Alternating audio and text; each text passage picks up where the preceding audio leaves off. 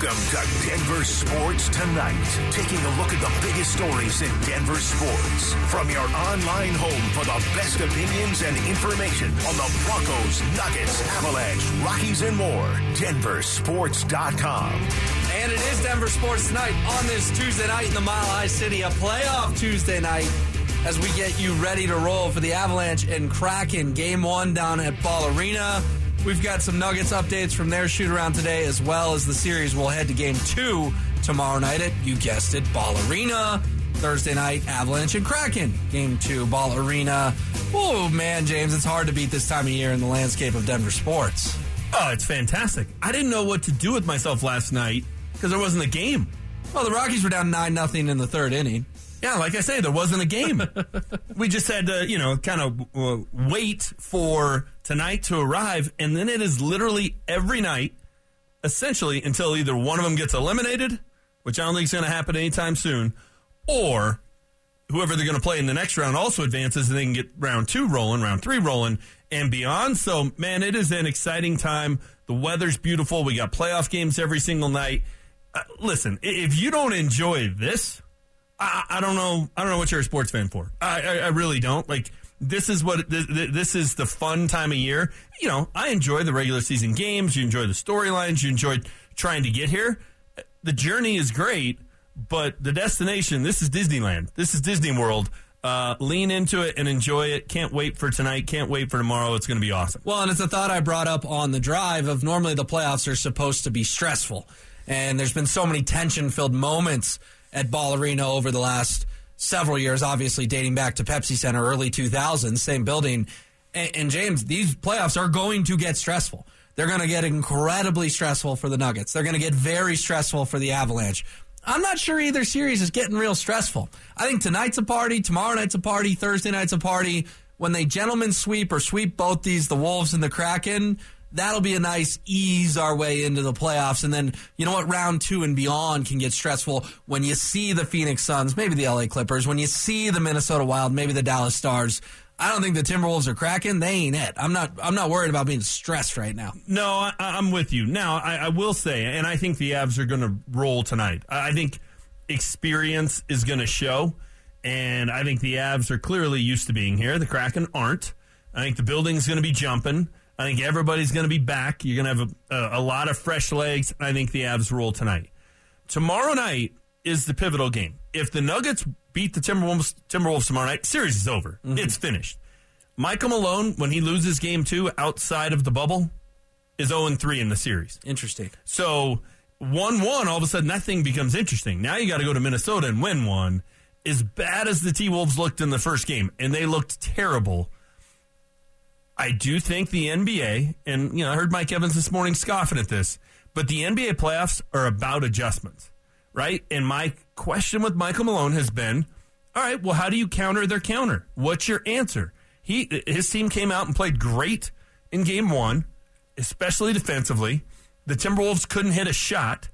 They're going to do something different tomorrow night. Do the Nuggets have an answer? I think so.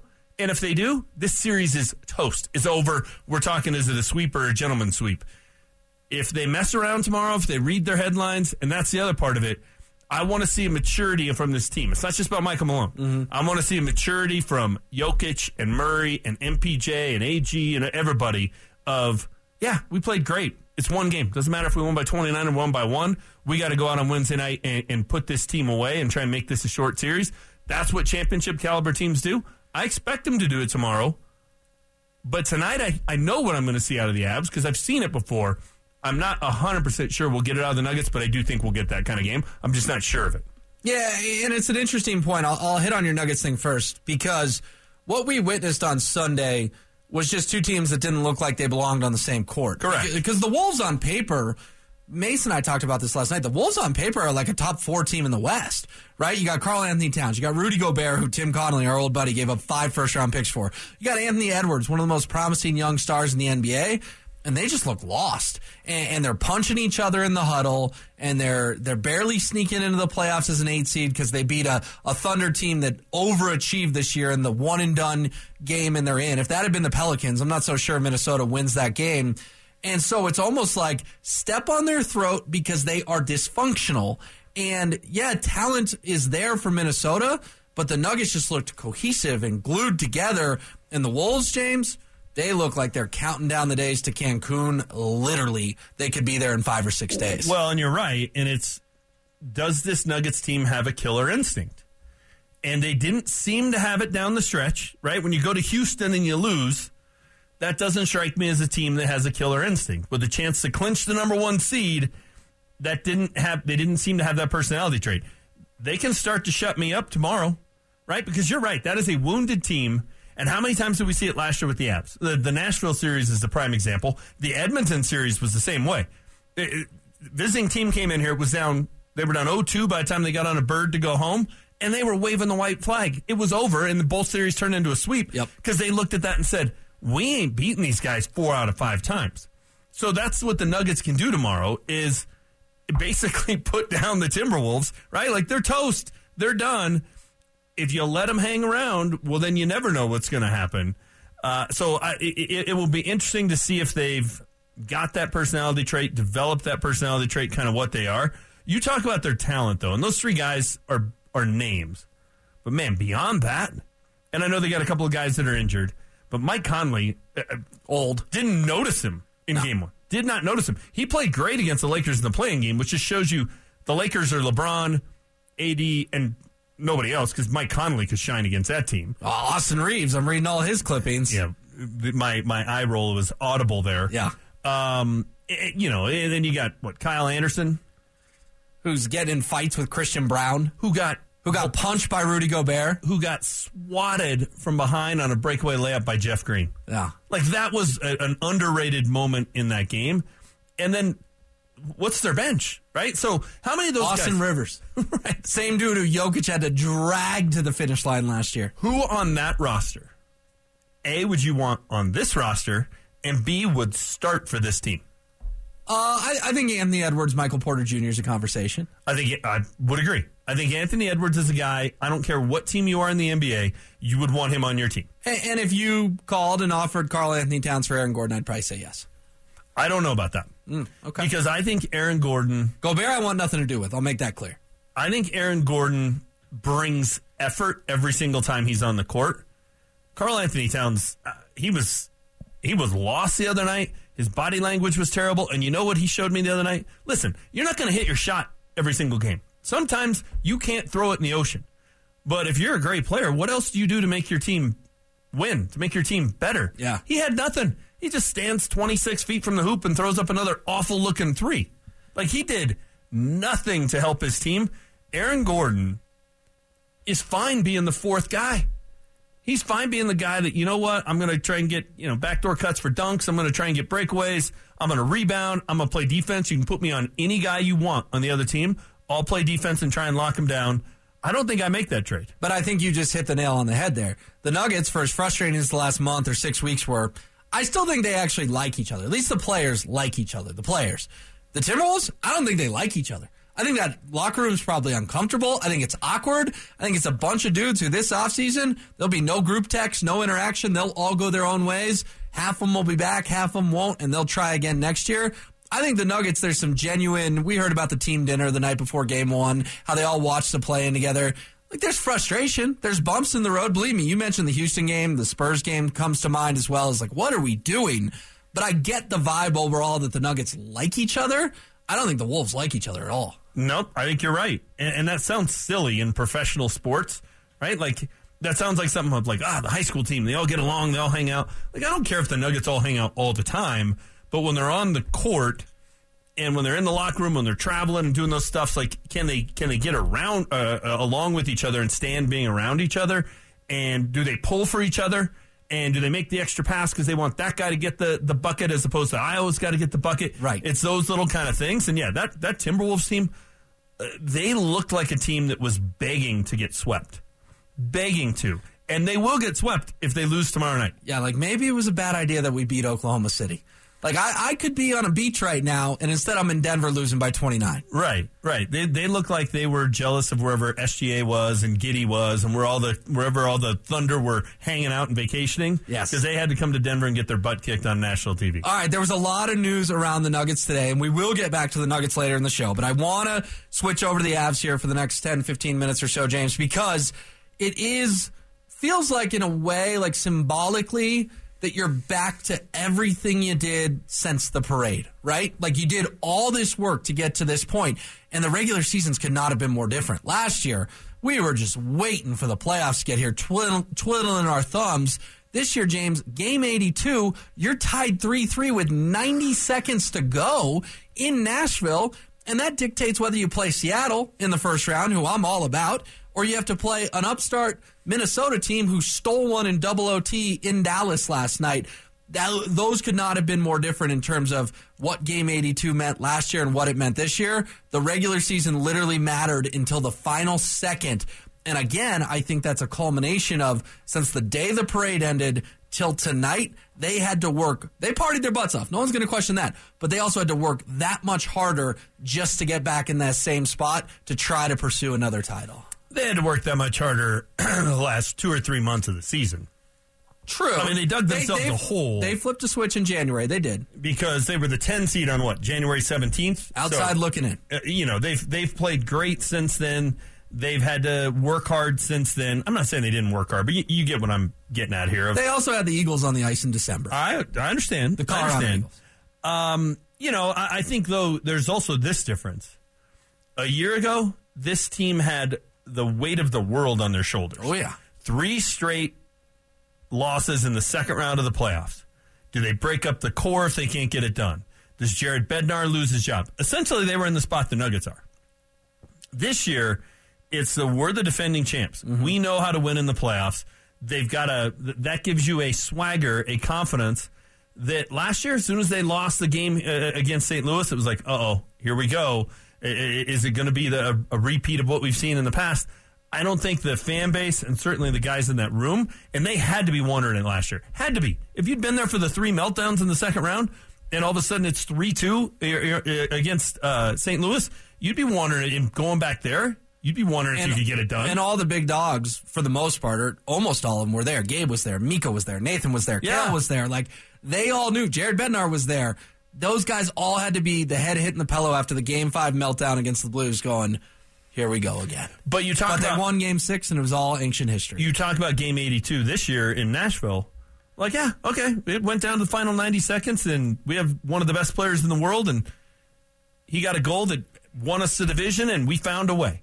Like, they have this trait where they can find unique ways and different ways to win. Yep. That comes from last year. You get the last second goal against the Blues in Game 6. When those kind of things start happening to you, we can beat you 8-6, and then the next night we can beat you 1-0 or whatever it may be. When those things happen, you just start to believe it's going to happen, right? It was part of the magic of John Elway when he was the Broncos quarterback. Right. Everybody on his sideline, as long as there was time on the clock, believed he was going to get it done. And everybody on the other sideline was sitting there going, here we go again. He's going to do it to us. To some extent, both become self-fulfilling prophecies, right? So that's the difference, I think, with this year's team of they not only know how to get it done, they believe they can find ways to get it done. I get it. It's been a different route to get to this point, but I don't feel less confident this year than I did a year ago. No, because it's almost an identical spot. The only team, well, I guess there's 2 because you lose the tiebreaker, but the only 2 teams in the entire West you wouldn't have home ice against are Edmonton and Vegas. Well, guess what? Edmonton's already down 1-0. And Vegas, they've got a tough Jets team. You never know. There's a very good chance every single series could start at Ball Arena. Now, the final, that would be a different conversation. But again, we've harped on how the East is going to be really tough and they're going to beat up on each other.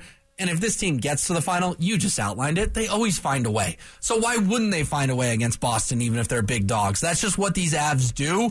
because they broke through last year and because Nathan McKinnon basically crying on a Zoom in Vegas, I haven't won bleep, to standing up in front of 500,000 people in downtown Denver going, I guess I finally won something. There's not two more difference in swagger, sad McKinnon in Vegas and drunk McKinnon in downtown Denver. Well, right. And, they know the difference between the two feelings, right? The two polar opposites here of dropping curse words on a Zoom conference call and partying your you-know-what off, right? So I don't think this team's going to have any problems with motivation. If they had a motivation issue, they would have fallen apart from January 17th on. They may not even be in the dance, and they won the division. Right. The Stanley Cup hangover occurred from October to January 17th. And then they woke up on that day, and all of a sudden it was like, okay, clear head, here we go, here's what we got to go do. So I don't think any of those factors that some people want to put into it, or, hey, they've played a lot of hockey in the last 2 years. Like, that's what hockey players do. They play a lot of hockey. They're in really good shape. They're young. Yeah. They'll be all right. And in the offseason, they do some of that. You always say that about basketball, too. Like, played a lot of games. Yeah, and then in the offseason, they go play basketball. Like Michael Jordan, when he's filming Space Jam, has all the star players out there, and they play pickup games that probably were as good a basketball game as played in that calendar year. Yeah. Oh, he's playing a lot of basketball. Like, good grief. All right, so let's get into some specifics of this series. The Kraken are super anonymous. We all know that. I mean, obviously, Philip Grubauer, the goalie, he collapsed against Vegas, but after that, their leading scorer had like 70 points. The Avs had 2 guys over 100. So there's no star power on the Kraken. And I heard that Mike Salk on the drive come on and say, well, they have like 6 20-goal scorers. Well, congratulations. Your 6 anonymous 20-goal scorers aren't going to be able to keep up with Rantanen and McKinnon and Nichushkin and Lehkonen and Makar and Taves. But I do think there is an element, the only element, is that the Kraken are playing with house money. Their crowd is going to be juiced up because they got their basketball team stolen from them, and this is only the second year that they have hockey up there. You want to make sure you go there up 2-0, James, because going there up 1-1, if you drop Game 3, I would still pick the Avs to win the series because of everything we've outlined. They always find a way. But no one wants to be in the position in the first round of all of a sudden you wake up and, we're down 2-1 with another road game in front of us. Yeah, I mean, it's very much the same situation the Nuggets find themselves in.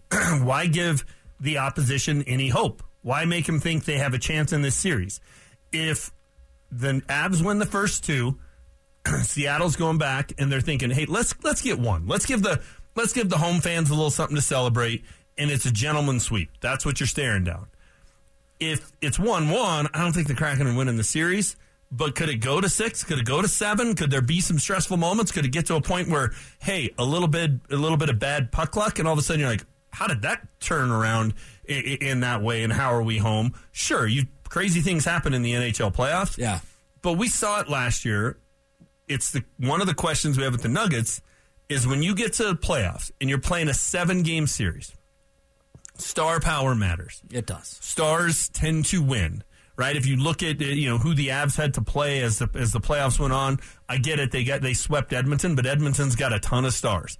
Tampa Bay gave them a good series. Tampa Bay's got a ton of stars, right? There's a reason they went to 3 straight Stanley Cup finals. Yeah. The Avs have a ton of stars, so I just look at that and say you got however many 20-goal scorers? 6? 6. I think was the number. That's like having 6 guys who average 8 points a game. Right. We got 6 Jeff Greens. Great. You add it up, and you nearly get to 50, but it just, for basketball, I just don't, I think that's trying to find a strength when there just isn't one there. This team was awful last year in their first year in existence. Terrible in Seattle. One of the worst teams in the league. So guess what? They deserve a lot of credit for making the postseason in year 2. They do. But you know what Cup champions do to teams that are legitimately happy to be there, James? They bust out the brooms. That's what they do. Or gentleman's sweep. That still has the word sweep in it. That's what the Avs are going to do to the Kraken. We're getting a lot on the text line. You guys are underrating the Kraken, and you guys should be more scared of the Kraken. I ain't scared of the Kraken. And tomorrow, when the Avs win 6-2 tonight, you shouldn't be scared of the Kraken either. You know what this reminds me of? People want to say, it's like when the Jaguars came in here and beat the Broncos in 96. One time. Right. If they play 7, the Broncos win 6. I agree. And here's the other part of that. That Broncos team hadn't won anything yet. They didn't know how to win. What did they do in 1995? They didn't make the playoffs. So the next year, yeah, they had a great regular season. They were 12-1 at one point. They had clinched home field like at the beginning of December. Like, I understand it, but they also didn't win it. You know what they did when they were the defending Super Bowl champions and the Dolphins rolled in here 3 weeks after beating them on Monday Night Football down in Miami? They pasted them 38-3. Have a good flight home, Jimmy. That's what that team did because they knew how to just bury teams like that in the playoffs. So that to me is the difference. I get it. Miami wasn't an expansion team, whatever. But like the 96 comparison, other than the fact that they're both second-year teams, I just think I think it falls apart from the standpoint of the Broncos didn't know how to win at that point. That was their issue. The Avs do know what it takes to win in the postseason. I mean, excuse me, if Daniel Sprong and his 21 goals and Oliver Borkstrand and his 20 goals don't have me shaking in my boots here. Yeah, I mean, listen, anything can happen. I understand that. But that's also, like, that's life. Like, you just going to live your house in a bubble? Live your life in a bubble in your house and just never go out? Like, right. Could something crazy happen here? I suppose. But you're not going to convince me as the defending Stanley Cup champs that you need to be nervous about the Kraken. Sorry, I'm just not that panicked. I'm not. I wrote an article at denversports.com today that basically said this Avalanche playoff run is going to depend on the health of Cale Makar. And I want to get your thoughts on this because Cale Makar, James, played 2 games in February. 2. He got concussed in both of them. The Pittsburgh game and the St. Louis game. He played all of March, and then he played April 1st, and he has not played since. So he's missed all of February, more or less, all of April to this point, more or less. 1 out of the last 3 months, Cale Makar's been on the ice. And I know they survived, and I know they did some nice things. But I think, for as great as McKinnon and Rantanen are, and I'm not saying they can afford to lose McKinnon or Rantanen. If they lose McKinnon or Rantanen, they're done. I get it. But I think for as good as those guys are, Cale is the key. He's won all the awards, the Hobey Baker, the Norris, the Calder, the Conn Smythe, the Cup. This guy's a trophy machine. And James, he had 29 points last year, more than Mikko with 25, Nathan with 24, and Gabe with 22. It's not that Cale was that much, or it's not that the other guys weren't special. It's like Cale, and I know we've had the debate, but he was just as good, if not better. That's why he won the Conn Smythe. Do you buy into the logic that Cale Makar's health is maybe of the paramount importance for this playoff run? I think he's one of 3, maybe 4 guys. I think Nathan McKinnon, who you mentioned, in that conversation. I think Georgie's in that conversation. You may love Frankie. Well, so does Denver. And you may think they'd be fine. Frankie. And I think loudest chance at the parade. I think in the short term, they could survive. They did last year. But if Georgiev gets hurt tonight and he's out for the playoffs, come on. None of us are feeling good about their chances of winning the Stanley Cup. Are they going to still beat Seattle? Probably not. Probably. But you're talking fluky. If he gets hurt tonight, that's fluky. Cale's played 1 of the last 3 months. I got some real evidence here. Concussion, lower body injury. His body needs to cooperate the next 2 months for the Avalanche. I get it, but it would be fluky if McKinnon got hurt, knock on wood. And then I would put Mikko as the 4th guy. He's always the superstar we just overlooked. You know, I talked about it a couple of weeks ago of like, man, talk about a guy that just doesn't get the credit. And here we are again saying, you know, kind of basically implying they can survive without the guy who, what do you end up with, 55 goals? Broke Joe Sakic's record. So that would be a huge blow, especially considering some of the offensive firepower this team lost in the offseason. He had 25 points last year in the playoffs, but he didn't score a lot of goals. No. He needs to be a goal scorer in this run for them to get to that point because he needs to make up for some of what they lost in Landeskog, Kadri, in terms of putting the puck in the net. But it's those 4 guys. Like, I think anybody else, they can survive. But if you lose any of those 4, the starting goaltender's got to be it. He won 40 games this year. He's on the list. What did Frankie go last year in the playoffs, 6-0? I mean, I think you're dismissing Frankie a little bit here. And if John Elway would have got hurt heading into the playoffs in 98, just because Bubby went 4-0, they would have been fine with Bubby. Frankie played actual playoff games. Did Bubby play any playoff games? Well, you didn't get a chance to. It's the NFL. They don't play as many. But they would not have run the table and won the back-to-back Super Bowl if Bubby had to start in the playoffs every game. James, you and I were debating after Game 5 if they should have put Darcy or Frankie in there in Game 6. No, you were debating it. I was saying, yeah, you go with your guy. Okay, but it wasn't an outrageous suggestion. They went 6-0 with Frankie. You're selling Frankie a little short here. Yeah, but some of those games were like, you won 6-5. It's not like he was standing on his head. He did enough. Did enough. All right, coming up next, Nuggets had shoot-around today. Michael Malone didn't get asked the question on Sunday, but D-Mac asked him today, why the heck were your starters back in the game when you were up 30? RamosLaw.com text line 303-713-1043 if you want to chime in. I was so excited to get to the 1043 part, James. I skipped the 713. That's okay. Understandable. 303-713-1043 if you want to get in on the action. There's a lot of nervous Nellies out there on this text line. Oh, you're just underestimating the Kraken. Oh, just, you never know. This is going to be the Nashville Series 2.0 is what I would tell those people. Exactly. And what was game one last year of Nashville? Like 7-1? Like 4-0 after the first period. You want to get frisky tonight? Go find an Avs -1.5 first period line. That would be bold. That's coming with some mega juice. But it would not surprise me at all. 2-3, 4-0 after one. I will be surprised if this game is 0-0 at the first intermission. Oh, I'll be surprised if they're not hunting tacos, hockey tacos. Seriously, 7 goals? Would that surprise you tonight? No, that's what they did last year. And then you know what? Game 2 last year, that Nashville goalie stood on his head, and they found a way to get one past him in overtime, and they won like 2-1. Wait, are you predicting Taco Tuesday? Down at Ball Arena, hockey tacos. 7 plus. You know what? My prediction on the drive was 6-2. I'll change it to 7-2. How about this? This is a fun little prop. Mm-hmm. The Rockies are at home tonight, right? Playing the Pirates? Another Pirate. Who scores more tonight, the Avs or the Rockies? That's actually a fun question on the surface, but the answer's not close. It'll be the Colorado Avalanche. It'll be something like 7-3 Avs. And the Rockies are playing at Coors Field. A baseball team.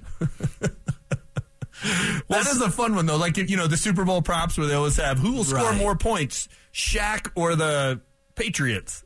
You could kind of do that with local sports tonight. James, they were down 9-0 last night in the third inning with their quote-unquote best pitcher on the mound to the Pittsburgh Pirates.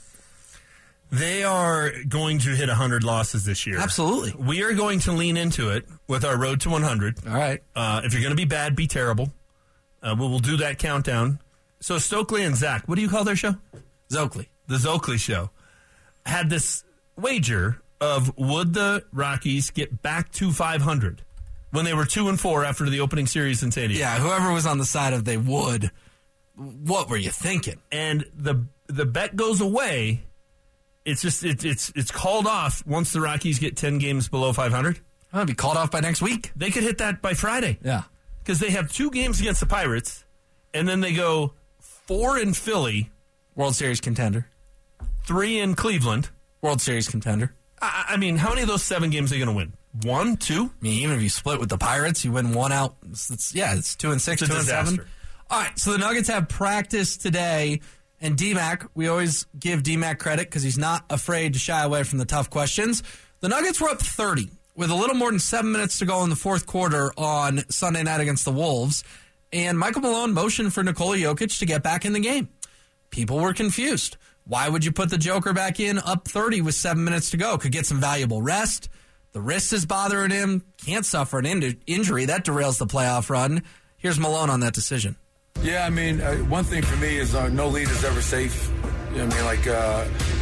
Like, their starters were in. They were down 30. You know what I mean? So it's, they're trying to get back in the game, and I think it's obviously Nicole was in foul trouble. Aaron was in foul trouble in the first half. Our starters didn't get a lot of minutes together. All the guys stepped up, which is great to see, but just trying to get our guys some rhythm and playing the right way going into game 2.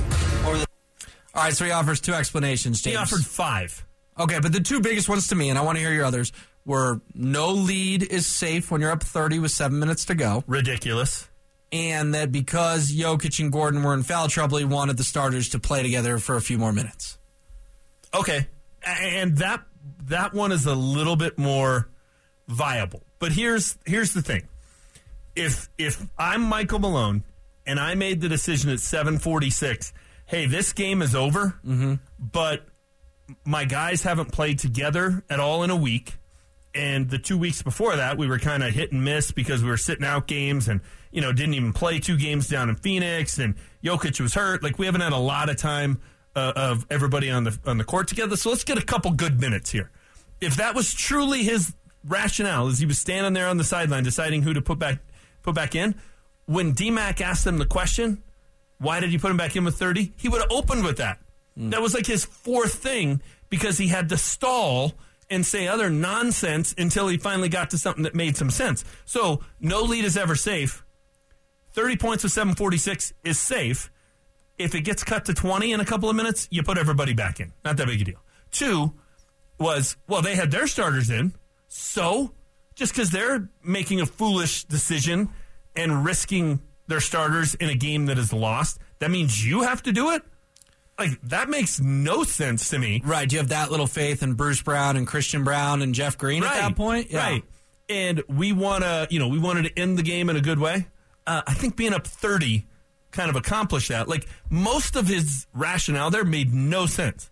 AG and Jokic were in foul trouble in the first half. Who cares? Great. They didn't have to play much.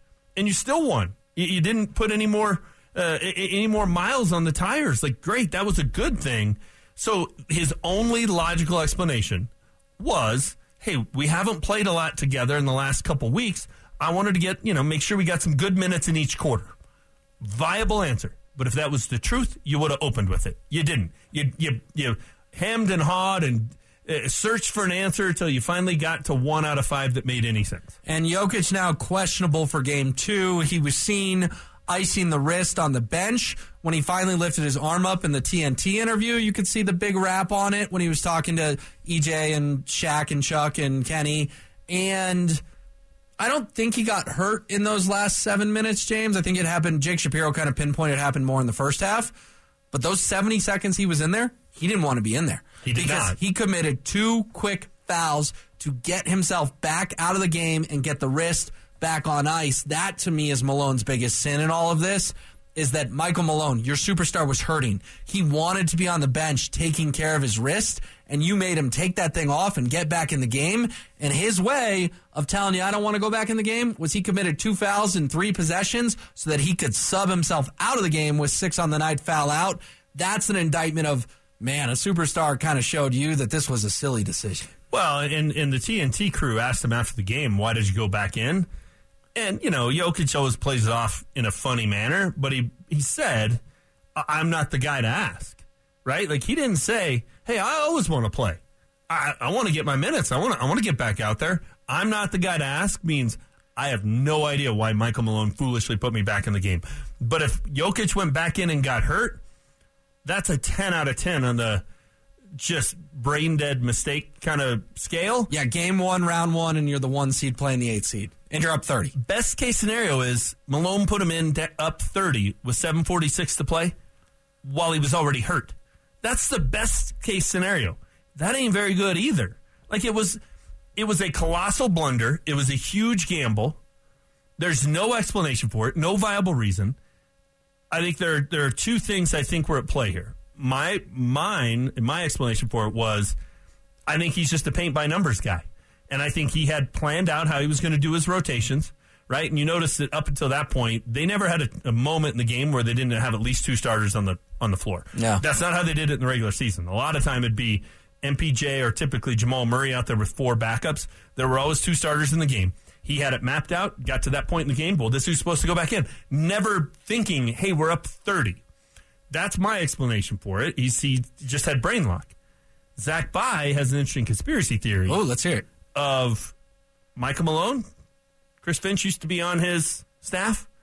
There's a lot of bad blood there. Okay. Tim Connolly got the big offer to go to Minnesota. Michael Malone hasn't been given the big, huge contract for helping with the development of this team and getting them to where they were. And I'm going to show those guys, I want to beat those guys by as many points as possible. Personal reasons or to please my boss reasons? Because I think those are 2 different things, right? Like, because we know the relationship between Tim Connolly and Josh Kroenke. They said some of the right things, but it got kind of frosty at the end. I think it's personal. I have a lot of criticisms of the Kroenkes. Do I think Josh Kroenke told Michael Malone, hey, if you can beat this team by 50 tonight, beat him by 50? I don't. Do I think Calvin Booth is that kind of guy? Absolutely not. No. I don't. So I think it was personal reasons. I think it was based on Malone wanted to run up the score for Malone reasons. Correct. Is your theory. Because it's all about Michael Malone. It always is. Hey, what did you think about the Christian Brown incident with Kyle Anderson? Let me tell you how I'm such a tough guy. I like that. My dad he coached the Bad Boys Pistons. That's my kind of basketball. Really? Well, we were asking about Christian Brown, not about you, Coach. Like, that's what he does. It's always about Michael Malone. The only thing I will say to add on to this, and we'll put a bow on this, is it took a little bit of the shine off the win. Because when you're up 30 in the fourth quarter, it should be celebrate good times, come on. And instead, social media was a blaze of, why the heck is Jokic back in the game up 30 with 6 minutes left? It's just like, can we ever just get through anything with just feeling good about it? There had to be one more thing that was just like, this should be garbage time, not back-to-back MVP time. Yeah, it was silly. It was an indefensible decision. It was. And the way he hemmed and hawed today, seemingly shocked that anybody would ask him the question. So, again, kudos to D-Mac. It's a good question. It's the one that needed to be asked. He didn't have a good answer for it. You know why? Because there's not a good answer for it. Right? If you ask me why I did something and I don't have a good explanation for it, I'm not going to give you a good answer. And that's exactly what we heard today. All right, we'll leave it there. Coming up next, we will get back to the Avs as we know folks are headed to Ball Arena. But also, it's mock draft season, and we finally got a pick for the Broncos from Mel Kiper and Todd McShay.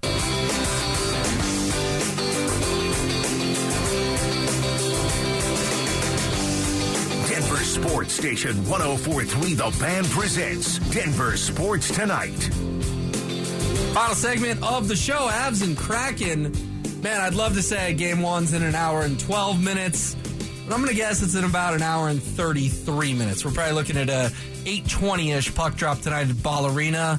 Although the first game on ESPN, James, is a blowout right now, Tampa and Toronto, so at least we won't have to deal with the, knock on wood, it went to overtime, so the Avs start on ESPNU or ESPN News.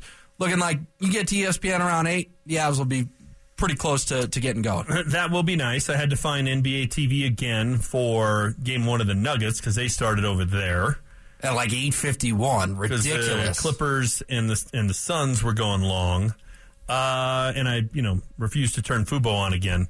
So, yeah, I think we'll be fine tonight. It's at 8 o'clock. They got to do a little preamble, kind of get everybody jazzed up for the game. I think we'll be 8:10-ish. All right. Well, let's keep hoping for a blowout. Also, we have the first game. We have a coffee bet brewing with Rachel Vigil, host of Coffee Break. Okay, what's that? She thinks it's going to be a close game tonight. You and I are both saying it's going to be a blowout. Beat down. Hockey tacos. So the 1.5 is the way you got to decide if it's a blowout or not, right? Do you cover the puck line? I told you they were going to cover that in the first period. I'm trying to give you a little wiggle room. Okay. So I have responded with sure. Minus 1.5 question mark. I think if they win by 2 goals or more, that's dominating. Oh, it absolutely is. Okay. All right. Good. Why is Rachel saying that's not? Oh, she's just listening on her way to Ball Arena, so I'm just letting her know the rationale here. Oh, so Rachel's one of those texters telling us we're undervaluing the Kraken. Yeah. And also all the people telling me how Michael Malone literally said he loved what Christian Brown did. Yeah, because then he could go into how he's such a tough guy. I didn't like it. I love it because I'm a tough guy. Let me tell you all the ways. That's what he was doing because it's all about Michael Malone all the time. Mel Kiper and Todd McShay made their projections today, jointly releasing a mock draft in which they alternated selections all the way through the third round, James. So a little bit of a crapshoot that late. But because the Broncos picked back-to-back, we got one Kiper pick and one McShay pick. Kiper at 67, McShay at 68. I will tell you the names. And if you have any reaction to the names, that's fine. But I'm more interested in position, obviously, at this point in the draft. Here was Mel Kiper taking Tennessee edge rusher Byron Young. And then after that, Todd McShay took Tulane running back. We have heard about this kid, Tulane, Tyjae Spears. Yep. So we go edge rusher, Byron Young, Tennessee. Listen, fringe national title contenders for most of last year. And Tyjae Spears, a third-round pick. That's kind of in the Alvin Kamara range. Sean Payton still has New Orleans connections. What do you think of the two picks, the two positions? I think they both make a lot of sense. So I think edge rusher for this team, you can just start going down the list, right? Like Randy Gregory looks great on paper.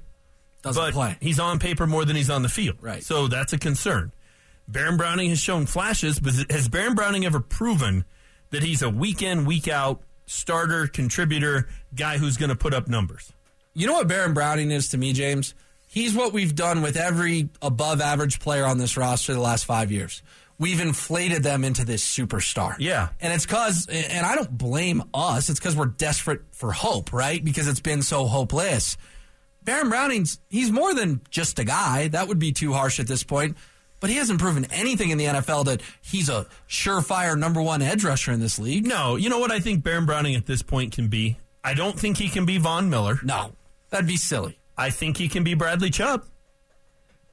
And that's going to sound like a knock. Bradley Chubb was an effective player. He had 2 good years, his rookie year and last year. But I think he can be that. But then you get beyond there. You got Nick Bonito. Okay, we'll see. We're going to have to see a lot of development, a big jump from year 1 to year 2.